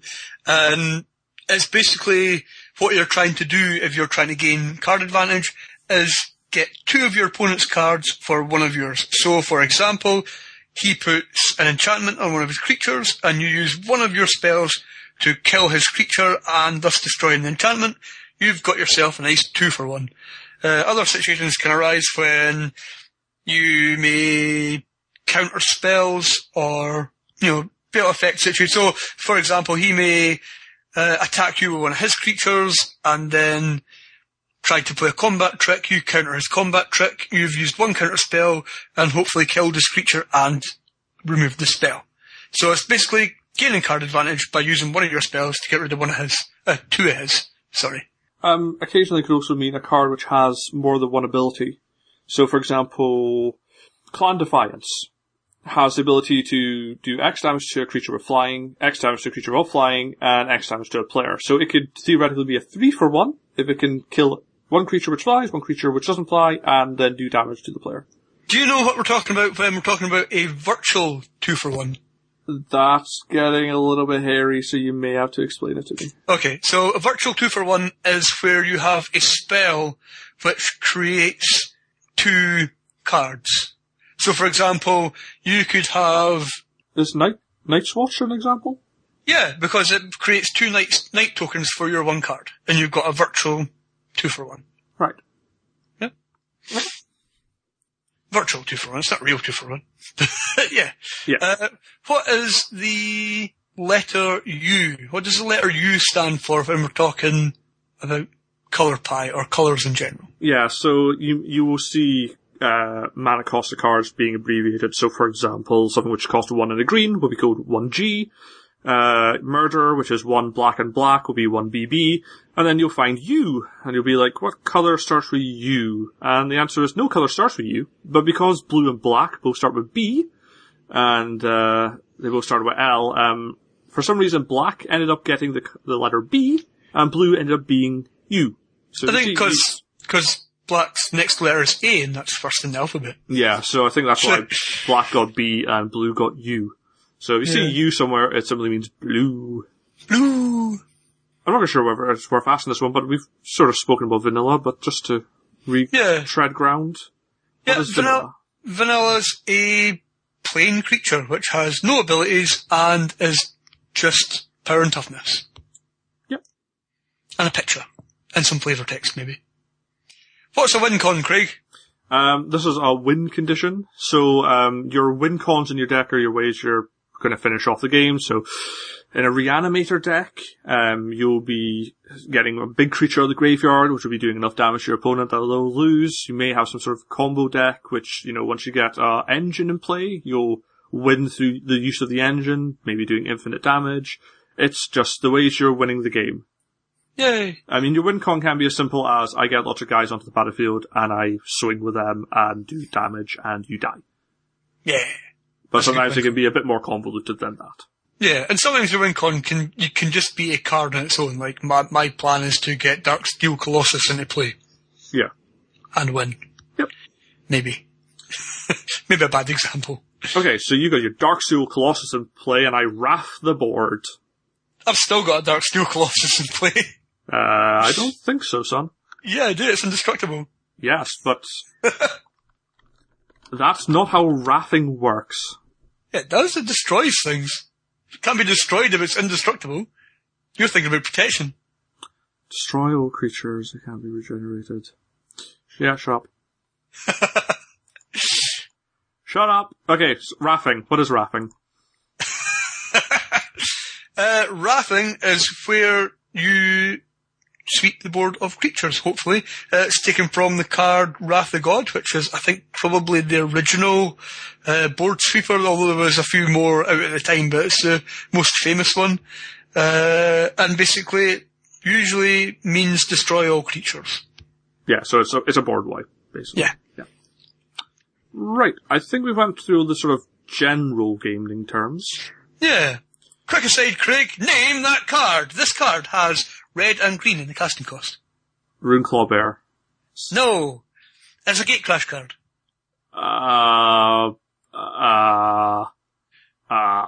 Head hurt. I can't even think. It's a sorcery.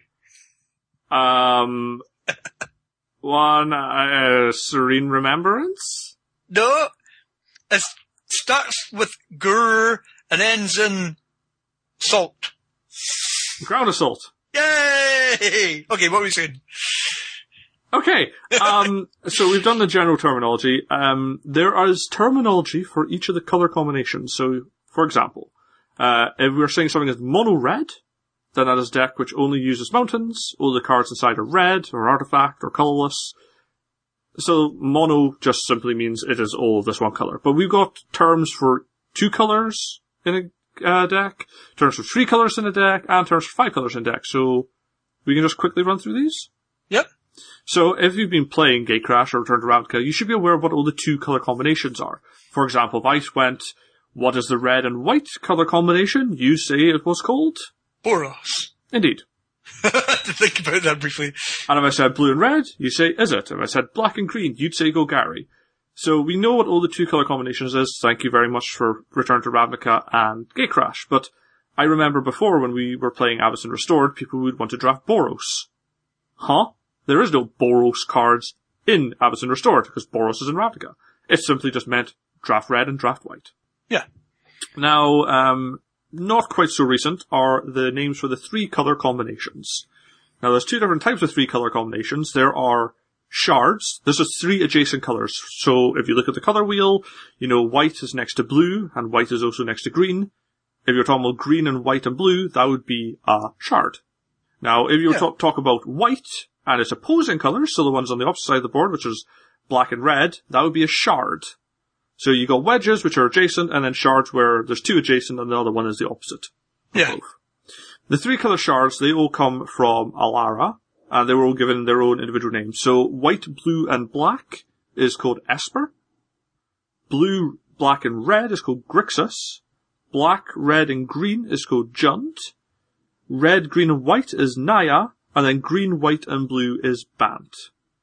So if someone says they're playing an Esper control deck, then that means they're playing white, blue, and black, and they're playing a control deck, which we'll get to in a bit. Yay. That's all pretty straightforward. Now, the problem is, the wedges never really properly got names. There are names for them, but no one really uses them. So they've all been given their own secondary names over time. So there is the white, blue, and red deck, which is sort of known as American. It can also be known as British or French, I suppose Luxembourgish, just because it's the colours of the flags you'll find. So often you'll find that's called the Patriot as well. And I think I've maybe seen Stars and Stripes as well, again referring to the American flag. Yeah. So that's simply just because it's blue and white and red. So, or you could order it red, white, and blue. You can order it however you like. Yeah. just whatever. So so if you hear something called American, I suppose Brits will call it British because, yay, nationalism. French will call it that. We'll call it French, you know. Yeah. It just doesn't mean the Patriot deck. It seems reasonable. Yeah. Now there's also blue, black, and green. Or if I say black, blue, and green, then you'll get BUG, and thus it's called Bug. So that's the simple acronym for it. So makes sense to me. And similarly, if you've got red, blue, and green, that's Rug. It's pretty straightforward, but you hear Bug and Rug, you just look at the letters and go, oh, those are the 3 colours, remembering that U means blue. Now, there's also green, white, and black. That's called Junk, and I have no idea why. I have a feeling it was a deck that was made, and it was with something, I mean, this is just a guess, but it would be a deck that was made of substandard cards that actually did better than everybody thought it would, and it happened to be green, white, and black, and it would have been a junk deck. Yeah. And it stuck. I could be wrong. It sounds plausible, but I have no... See, I'll be honest, I only worked out what junk meant a couple of weeks ago. Like, I mean, hearing people talk about junk decks, and I'm just like, a junk deck? Do you mean a janky deck? Do you mean a deck which is just filled with rubbish? No, apparently junk means green, white, and black, because... I don't know. Yeah, that's a bit rude. Yeah, he's playing junk. Is he? Alright. How's he doing so well? Yeah, so, I mean, this is why we're doing this topic, because is that intuitive in the slightest? No. Yeah. Now, we missed a 1-colour combo, which is the black, red, and white. I don't think this has a term. Is it not Borzov? I suppose we could call it Borzov. I mean, that works fine. It's also the Kalia colours, so you could call it after that. But, yeah, I suppose Borzov's the best term for it. I mean, again, as I said, there are old terms for these, wedges, but no one really uses them. Yeah. Like Dega and stuff like that. Like, I'm not actually sure which one the black, red, and white one is, but yeah, Borzov sounds good to me, in all honesty. Yep. Now, there's no real 4-color combination terms, because they're just a bit scrambly, but there is a short way of saying the 5-color combination, which, white, blue, black, red, and green, or WUBRG, and it's simply known as Wooburg. That's roughly what the letters spell. That sounds like something out of Saving Private Ryan. Ah, it's Wooburg. What? That's German. Alright, okay. But yeah, if you hear somebody talking about Wooburg, it simply means all 5 colours from. Yeah. Man, that's Wooburg. I'm going to start using that now. Have you never heard Wooburg before? No, not really. Okay. I mean, who says Wooburg in general conversation? I don't know. I say it when I'm talking about casting cost, like, Sliver Queen cost Wooburg. I'll just go start saying it whenever, somebody pulls off a fluky top deck. Man, that's Wooburg. You're trying to redefine what I mean. Yeah. You're a terrible person. Yeah, no, that's cool. That's Wooburg. Anyways, let us move on to the different styles of deck. Would you like to talk about an aggro deck and what an aggro deck means? Yeah, I mean, an aggro deck is something which is built on a really low curve. All your guys are coming out early in the game and you're attacking hard and fast, Early examples of aggro decks were like the original Sly deck from Days Gone By. I can't remember the guy. I can't remember the name of the player who pioneered the Sly deck, but it was basically, he'd played not the most outstanding creatures, but played exactly on curve. Figured out how many creatures he needed to make his curve the best, and played this kind of really smooth, aggressive deck using things like Goblins of the Flarg and Dwarves. So it's like really outstanding combos. But, yeah, that's basically it. You're playing really aggressively and winning in the shortest space of time. Usually to the detriment of your late game. That's basically it. Right, so that's aggro. How about combo, Craig? So combo is where you get a sequence of cards together which allows you to do some sort of engine-like thing which allows you to win the game. So an example of this is Splinter Twin, which you can tap to create a token of a card, which gains haste but gets exiled at the end of turn, or gets sacrificed at the end of turn, can't quite remember. If you pair this with Deceiver Exarch, which comes into play and allows you to untap something you control, then you tap Splinter Twin to create a Deceiver Exarch, which untaps Splinter Twin, which allows you to tap and create another Deceiver Exarch, and you can keep doing this over and over again until you have as many Deceiver Exarches as you want, and then you swing. And that's building up your combo, just having the Splinter Twin, the Deceiver Exarch, and you can just do that all day long to win. I can't, off the top of my head, think of another combo deck, but, I mean, combo you can even talk about, no, actually, I'll get onto Tron later, but Tron is a bit of a combo as well. Yeah. I mean, it's worth noting that often people say, they'll be talking about a pair of cards, say like good old-fashioned Channel and Fireball, or Splinter Twin and Deceiver Exarch as combos. Generally, when people talk about a combo, they're talking about a pair of cards or 3 cards together which will win you the game. Anything which doesn't do that is synergy. So you might hear somebody saying, Greenside Watcher and the Gate, that's a great little combo, isn't it? And it's actually just synergy. That's 2 cards that work well together because they're designed to work well together. It's not something which is breaking the game or going to win you the game on its own. It's something that I think we're quite guilty of, Craig, and when we're speaking, we'll quite often just talk about something being a combo when it's actually just synergy. It might be quite powerful synergy, but it's not going to win you the game. It's not a combo. Yeah, I'm glad you actually covered synergy because we missed that out earlier, but... Yeah. Okay, so what is a control deck? Well, a control deck really comes back to what we were talking about earlier with card advantage. It's you are trying to prolong the game and gain card advantage over your opponent, really. I think that's what it is at its essence. Quite often you'll have a really big win condition that you're building up to, or you'll be protecting something in place. So, like we were talking about, or mentioned earlier, Cobblade, where you were, in Cobblade you were putting down something in play, like a Squadron Hawk, equipping it with a sword, and then the rest of your deck was geared towards protecting that, and protecting that investment, and countering anything that got thrown at it, and trying to outdraw your opponent so you've got more cards in them. It's not like an aggro deck where you're just trying to win in the shortest space of time. You're just trying to prolong the game until you've got it to a point where you can win. And sometimes it might be with a big, expensive spell, like a Grizzlebrand or something, or some sort of creature that you've got in play and you're trying to protect, or something in play that you're trying to protect with your more controlling spells. But essentially, you're trying to win by card advantage, usually. There's kind of I need to refigure this out. There's kind of a paper, scissors, stone of aggro, combo, and control. Kind of rule of thumb.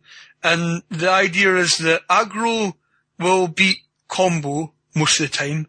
Combo should beat control, and control should beat aggro. Is that right? The general? Possibly. Yeah. Because aggro should be able to beat the combo deck before he gets his combo together. Combo can win over time against the control deck because the control deck's giving him the time to do it. But the control deck beats aggro because that's what it's designed to do. And quite often you'll find, like, early in a format, you'll have the aggro decks come out first before the control decks get really solidified into beating aggro, because that's just the way it works. And then the combo decks emerge as people find ways to break the format, So, eggs, Craig, you mentioned it before. Right. As a term about a card, an egg is simply a card which you sacrifice for some small benefit. So these tend to be cheap 1-mana artifacts which you can either sacrifice to gain 1 point of mana. You can sacrifice it to draw a card. These little effects, a little bit like cantrips, they just do little incremental things by themselves. Now, the eggs deck, put all these eggs together in one basket or in one deck, and it has ways of getting all your cracked eggs, or the eggs you've sacrificed up into the graveyard, back into play, which allows you to turn that little incremental bit-by-bit advantage into a win on something like turn 3 or turn 4. So the idea is you play most of these little eggs for very little mana, you generate some mana, you get them all back, you use them to generate a bit more mana, you get them all back, use them to generate a bit more mana, and then eventually you do some spell which will just kill your opponent for 1. Now this is generally a storm card, which does 1 point of mana. For those who aren't aware of what the storm mechanic does, it copies the spell for each time another spell has been cast. So if I've cast 19 spells, and then I cast my, Grape Shot, which does 1 damage with storm? Yeah. Then, okay, this is spell number 20. It sees the other 19 spells you cast before and it goes, okay, your 1 Grape Shot turns into 20 Grape Shots. And you're now doing 20 points of damage to your opponent, and that's how eggs win. Yeah, but I think the eggs deck is essentially a combo deck, isn't it? Yeah, it's putting together the combo of generating mana, getting back all your cards you put into your graveyard. It's not really a control deck because it doesn't really do anything. It just sort of sits by itself and then does its own thing. Yeah, and it's definitely one of these ones where, I was talking about this kind of paper, scissors, stone thing. It doesn't really quite add up. So if eggs is a control deck, it should get beaten by aggro, but the eggs deck itself can actually win on like turn 2 or 3, if it goes off right. So yeah, Stanislav Sivka used the eggs deck to win Pro Tour Return to Ravnica, and I think he may have won one of his matches on turn 2. Yeah. Generally, it's turn 3. And the other thing about the eggs deck, this combination of little incremental things and casting these spells, they can take 10, 15 minutes for a turn. Yeah. Which, when I was talking about the eggs mirror match earlier, when you're considering these guys have 5 more turns and they could take 15 minutes per turn, they're holding up a tournament by an entire round, potentially. Yeah. It's one of the reasons people don't like eggs, because you kind of have to sit back and see if they can get the combo together or whether it fails. Yeah. But eggs is a very specific deck. I don't think it's the same as saying, it's not a deck type, I don't think. No, I just wanted to cover it because when people say, oh, I played eggs, you go, you were, what? What do you mean you played eggs? That's what you eat for breakfast, The original cards that made up the eggs deck were in fact eggs. They were, there's something egg. Yeah, there was I had a card type egg. And then they got, the next generation of cards were baubles or something. But they were slightly improved. Okay. Yeah. But they still kind of look eggy, so they still get called eggs, I imagine. Could be wrong on that. Fair enough. So, talk about a more general term for a deck. Mid-range. What is mid-range? Mid-range is kind of what you'd call a beach deck, I suppose. It's like you could call, like, looking at the recent Pro Tour, it was Standard they were playing, wasn't it? With Thragtusks and, Restro Angels and things. That sort of deck with those sort of creatures in it is a mid-range deck. It's not going for the all-out massive creature at the end. It's not that nobody was trying to play a Grizzlebrand here, but neither was it trying to win in the first few turns by rushing. It was using efficient creatures which were at the middle of the range of mana. It's like 4 mana, 5 mana creatures. Not ridiculously expensive, but just good value for mana. And I suppose it's just describing the point in the game where the deck wins, or is at the peak of its performance. Yeah, so if aggro wins early game and control wins late game, mid-range wins in the middle of the game. Yeah. Yeah. And like that Thragtusk, what would you call it? Datora Bant. I think I've heard it being called, because most of Datora piloted it pretty successfully. Definitely, yeah. In that recent Pro Tour. And, that's a mid-range deck. If have a look at it on YouTube. It's nice. Yeah. But those kind of 4 mana, 5 mana, 3 mana creatures doing all the work.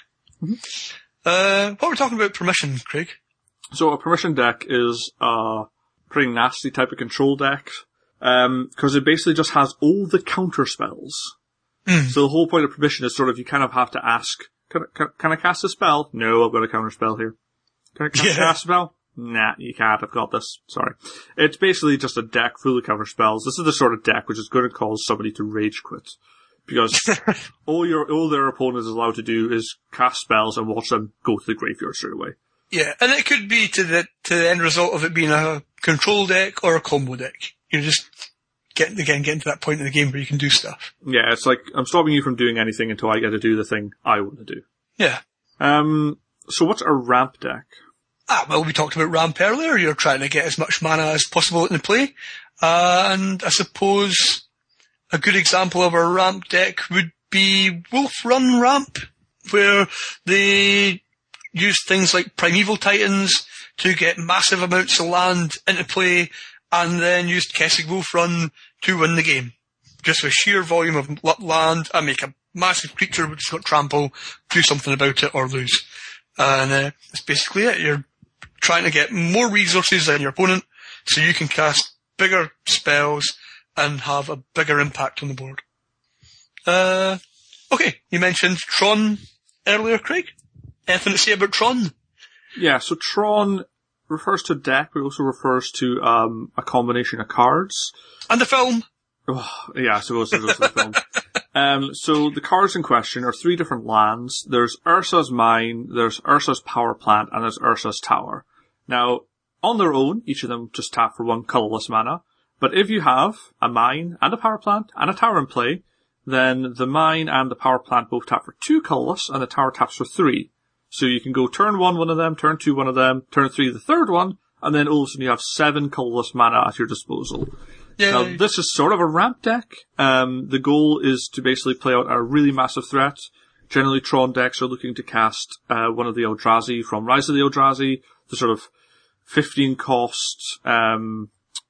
Emrakul, thank you. I was trying to remember his name. Yeah, the 15 cost Emrakul, very early on, or they just go turn 3 Karn Liberated, which can be an excessively, controlling card because they just start removing their land from play. It's sort of like, yeah, nice. You try casting spells with 2 3 mana each turn. Well, I'm just getting 7, 8, 10, 13. Oh, look, Emrakul, So the Tron deck is building getting these 3 land into play, and then just going crazy because they got tons of mana. Yeah. So what is a weenie deck? You don't really hear people talking about weenie decks quite so much these days because I always think of a weenie deck as being made up of really small creatures, and that's something that used to get more back in the olden days when your low mana creatures were really small and pathetic. So, like, if you wanted to play 1-drops, they were 1/1s. That doesn't happen so much now. You usually get, you'll be getting a 2/1 or something, or a 1/1 that flies, or a 1/1 with first strike, or a 2/1 with first strike sometimes. You'll get something with an ability of some form for your 1 mana, and you generally don't see a deck made with a load of 1/1s anymore.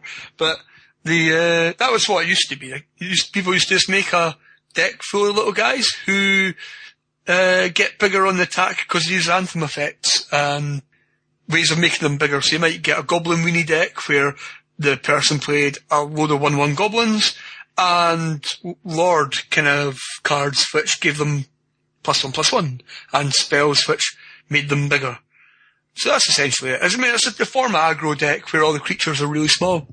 I think we just touched on 2 terms we never covered before. Anthem and Lord. Should we briefly cover what those 2 terms mean? Yeah, I suppose so. An Anthem is usually an enchantment, but it can quite often be an instant, or even a sorcery, that gives a buff to all your creatures. And sometimes it's conditional.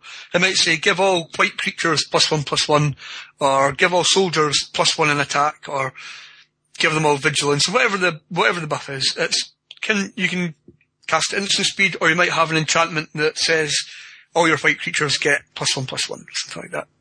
And a Lord is a creature which has a similar effect. So a Goblin Lord would typically give all your creatures +1/+1 and maybe Mountain Walk or something like that. And a Zombie Lord would do the same for zombies, but maybe grant Swamp Walk. But you get different. You might, like, for Zombie Lord, for example, there's multiple cards which would be referred to as a Zombie Lord, but just because they've been printed over various different sets, and they all grant buffs of some sort to your zombies, but they're all slightly different. But they're all Zombie Lords. Yeah, the traditional player point of view of what a Lord should do, if, for example, you have the Zombie Lord, it should give all your other zombies +1/+1. Wizards' view on a Lord is simply a creature that gives all creatures of the same type a benefit of some sort. Yeah. So, I can't think of actually an example which doesn't fit the +1/+1 category off the top of my head, now that I think about it. I saw one earlier, but it's another old example. Yeah, I can't think of an example off the top of my head, but... I can't think of a recent one. Yeah, Wizards think it's any creature which gives all creatures the same type of benefit. We think of it as +1/+1. But... Yeah. I mean, like, Slivers may be a good example, because Slivers say give all other Slivers first strike, or give all Slivers some other thing. Yeah, is that good? Is that true? I don't know. No, that's true. Slivers all Sliver Lords? There are Sliver Lords for the Slivers, but yes, all Slivers do give every other Sliver an ability. Yeah. Which isn't necessarily +1/+1. I don't know, that's all I could think of. No, that's fair enough. Now here's one that's always confused me a little, Craig.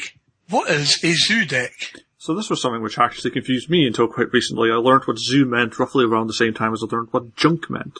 So zoo is a reasonably fixed construct of type of deck. You have 20 lands, you've got 20 spells, and you have 20 creatures. And it's an aggro deck which plays very cheap spells, generally burn spells which just do damage, and very cheap creatures which are very efficient for the mana cost. So, Wild Nactal was sort of an archetypical zoo card because it's a 1-drop, which just happens to become a 3/3 if you've got all the right sort of lands in play. Yeah. So a zoo deck is basically that 20 land, which is sort of on the low side, but if you're playing an aggressive deck, so you don't need so much mana. 20 creatures, all cheap and very good, Curd Apes, Wild Nactals, for example, Loam Lions, and then 20 spells which just get the extra damage through, get rid of the creatures which are in your way. Is it because of all the animals in the deck, Craig? I'm not sure, because, 20 creatures is... No, I just mean the creature types. You're listing of Nacatals and lions and... Yeah, cats and lions and gorillas. I'm not quite sure where zoo comes from. I would imagine it comes from that. It's got to be the creature types, isn't it? I would imagine so. But you could do zoo with, just humans, I suppose. It's just a question of making sure they're all cheap and efficient and have the right spells to back them up. Yeah. Cool. Right, let us move on to a very... Name that card! So, Craig, I'm looking at a Gate Crash card. Wow, I like how you just jumped in there. Okay, you're looking at a Gate Crash card, that's good. This one's blue. Okay, it is Sky Games. No, it's not. It's a creature.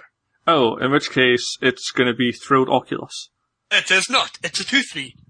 In which case, is the Sage Road Denizen a 2/3? It is Sage's Road Denizen! Yay! Boom! Excellent. So what are we moving on to now? We are moving on to psychographics. Ooh, fancy word. So, psychographics, they're basically ways of separating players into categories. Sort of, you know, that player likes that sort of thing, that player likes that sort of thing, and it's names to attach to terms to describe what people mean effectively. Yeah. So, you've probably heard the terms Johnny, Timmy, and Spike. And, you know, I have heard these terms, Craig. So somebody I could maybe use a refresher. Somebody may be referred to as a Timmy. Now, what is Timmy? Timmy is basically the power gamer. He wants to win big. He wants to do big, flashy stuff. He wants to be casting the Eldrazi. He wants to be casting the Crater Hoof Behemoth. He wants to be casting all the big flashy spells, all the big flashy cards, and he wants to just smash in and be really flashy, and that's Timmy. Yeah. He gets quite excited when he gets to play all his fun big effects. Yeah, Timmy likes green cards and likes stomping you with them. Yeah, generally. He's the sort of guy who would cast Insurrection and swing with all the creatures, you know. Yeah. He's far more interested in big flashy creature than, saying, having an army of 1/1s. Army of 1/1s, they're not flashy, they're not interesting. But that big 12/12 trample, yeah, that's Timmy. Yeah, Timmy. That is Timmy. Johnny, common player's one way of putting it. He's sort of the creative guy. He wants to show off with what he knows, with his sort of creativity and style, and, you know, he's gonna win with his Merfolk deck because he's thought of this really cool way to make Merfolk work, and Merfolk is just his sort of thing. Yeah. He's gonna come up with the rogue decks, which come from nowhere. It's not about how often he wins, it's about how he wins. Yeah, exactly. Yeah, I mean, Timmy sort of one of wins with really big creatures. He's all about the sort of raw rush of just primal spells and creatures and stuff like that. Johnny is using his mind to win in innovative, interesting ways, and it's all about his personality shining through. I mean, Commander is sort of a Johnny-centric format in some ways, because you build your 100-card deck to express who you are. Like, my Izzet deck is about what I want to do. The reason I'm playing red and blue is because I associate with that, and I play the cards I want to play. But it's very Timmy as well sometimes. Yeah, because then you just go, oh, look at all the mana, and I just play Emrakul. Wait, and Ulamog, and, what's the other one called? Oh yeah, Kozilek. Ah! I mean, it's not like Johnny is the only person catered for in Commander, but, you know. Yeah. That's a good way of looking at it. And then finally, although this was actually the first one to sort of get a psychographic, although the last one to get a name, Spike. Spike is a tournament player. Spike wants to win. Doesn't really care how he does it. He'll just win. He will play the best deck. He'll net deck. He will steal, borrow, beg cards if he needs to. His pleasure is just from winning. Doesn't matter how. Doesn't matter if it was like top deck for the win. As long as he wins plenty of times, he's happy. Yeah, but I mean, that almost makes it sound like a negative thing or a negative type of player to be. I don't think it really is. It's more the enjoyment can come from a really technical enjoyment of the game and figuring out the exact. You know, Spike can be somebody who's sitting there figuring out all the odds of, oh, what if he's got this card, and try to read their opponent and take every advantage during a game. And I don't think it's a negative thing. I don't think that's just the way you described that, Craig. It made it sound a little bit negative, but nah. Yeah, a tournament player whose focus is on winning. Yeah, Spike's pleasure is derived from winning. Johnny's pleasure is derived from the creativity he can show. And Timmy's pleasure is going, Crater Hoof Behemoth! He doesn't even care. I mean, if he lava axe to the face. Yeah, if he loses after he plays Crater Behemoth, that's not necessarily like going to crush Timmy's soul because you got to play Crater Behemoth. That's massive. You know, the pleasure comes from different places for people, and generally people are going to be a mix of some different things. Like, I do like to win, but I also like to kind of show off what I know. I would consider myself a Spike Johnny. Or maybe a Johnny Spike, because I guess I'm probably more creative than I am. I need to win, but... I think I'm more Johnny. Just because, like, even when I go to tournaments, I tend to shoot myself in the foot with my ideas. I mean, you would rather play 20 tournaments with your Ninjas deck and win one of them. Yeah, exactly. Than to go to all 20 with some other deck and win them all. Yeah, I don't know. I mean, I don't have any strong belief against net decking or whatever. If I had the money to go out and buy myself a Modern Jund deck, I'd probably go and do it and win more. But, you know, I don't have the cash for that, Craig. So I'll stick to my Ninjas for now. Yeah. You know? So those are the 3-player psychographics. Now, there are 2 other terms floated around which aren't psychographics. I'm not entirely sure what the correct term for it is. But the other 2 terms are Melvin and Vorthos. Are you aware of Melvin and Vorthos? Well, I'm aware of you calling me a Vorthos once, but I'm not entirely sure what you meant by it. I wasn't sure whether to take offence or not. Okay, a Vorthos is someone who enjoys the flavour of the game, the story of the game, the artwork of the game. So, if you're the sort of player who likes the idea that you're sitting down opposite a planeswalker, and you are commanding an army of creatures you're summoning by drawing mana from the land, and, you know, I'm not attacking with a 2/2. I'm attacking with my priest who is trying to gather the money for the Orzhov Syndicate, and I am battling against your primal berserkers of the Gruul clans. Yeah. Then you're a Vorthos. Now, this doesn't say whether, it's not like you need to be a Timmy, or you need to be a Spike, you need to be a Johnny. Anybody can be, you can be any of those 3. This is separate. Vorthos is a separate scale. Okay? Yeah. So, I personally identify with Vorthos, maybe not to the degree I just, exclaimed, but like, I've got quite a lot of dragons in my commander deck, because I quite enjoy the idea of these massive flying beasts coming across the battlefield and beating face. But it's not like I'm going to get obsessed about, I'm not going to like start giving a narration to my opponents, because I'm pretty sure you'll get really annoyed, but, you know, I'm the sort of person who will like, if I want to play a card, I will pick the art I like most. Like, I play, Japanese fact or fiction. Why don't I play an English fact or fiction, which everyone can read and understand? Because I like the look of the Japanese one more. Yeah. You know, that's part of being a Vorthos. It's about, enjoying the non-game mechanic parts of the game. I think I get a bit like that, but in the opposite direction. Like, I'll get angry at things. Not angry, but I'll get upset by things which don't make sense. So, like, for example, you block my Grey Ogre, which is a 2/2, with your Mistraven, and they trade. It's like, my guy was an ogre, yours was a glorified crow. That shouldn't have been a trade. You know? Yeah. Do you know what I mean? There's little things like that sometimes, like, why are those the same size? They should be the same size. You know, there's more examples of that in the game, but things like that sometimes get me a little, Craig. Get me a little. Right, now, I may be incorrect in my understanding of Melvin, but Melvin's effectively the other side of the scale from Vorthos. It's basically a straight line. On one end you have Vorthos, on one end you have Melvin. And Melvin doesn't really care for all that. Like, I don't care if it's a giant spider's a spider. It's not really relevant. It doesn't matter if it's, you know, whatever, it's doing big web, who cares? It's a 2/4, it costs, you know, whatever mana it costs, and that's it. And the spider part's only relevant if it got something which affects spiders. I don't really care about that. It's all to do with just the game at its sort of raw mechanics, as far as I understand. Yeah, it's quite akin to a Spike player, isn't it? Really? No, because you can get Spike Vorthos. Okay, so Spike Vorthos will be the sort of guy which goes, so, do you know the name of the 5 Elder Dragons? I suppose so. Oh, you don't? Why are you playing this game? You don't know anything. I mean, let's say Nicol Bolas and Chromium, and I'm going to stop because I don't personally know the answer. So, you know, a Spike Vorthos will want to win at knowing more than you about you must know the artwork, who did the artwork for Omniscience. He's my favorite artist. Yeah. Do you know? You don't know? It's Jason Chan, obviously. God. Again, I'm actually portraying Spike to be a bit of an ass, but yeah, it's not the case. It's not the case at all, really.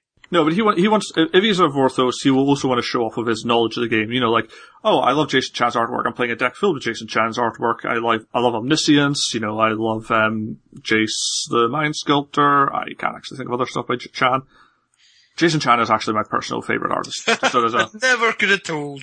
Just in case you're wondering why I was picking him out. But, yeah. So, yeah, on the other side of the scale, Melvin is all to do with sort of the raw mechanics. It's not a lightning bolt which shocks you to the face. It's a 1-mana spell which costs 3. Does 3 damage. Done. Yep. Done. And he enjoys putting sort of mechanics together as well. Like, Vorthos may just put a bunch of dragons together because it's like raw primal energy dragons. They're flying in the sky and they're breathing fire everywhere and what. Whereas Melvin's going to be looking at the cards and going, right, if I put Suspend together with Echo, and I can play clock spinning, and I can start adjusting counters. I've got an idea here. You know, he's more about the rules and the structure of the game and that part.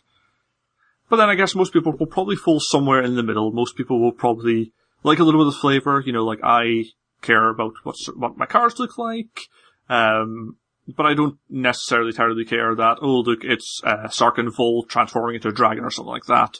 I'm still interested in the rules because I'm a judge. I mean, you know, a little bit interested in rules. Like I go, you know, Giora Suspend works quite well with basically expensive stuff because it lets me cheat them in for free.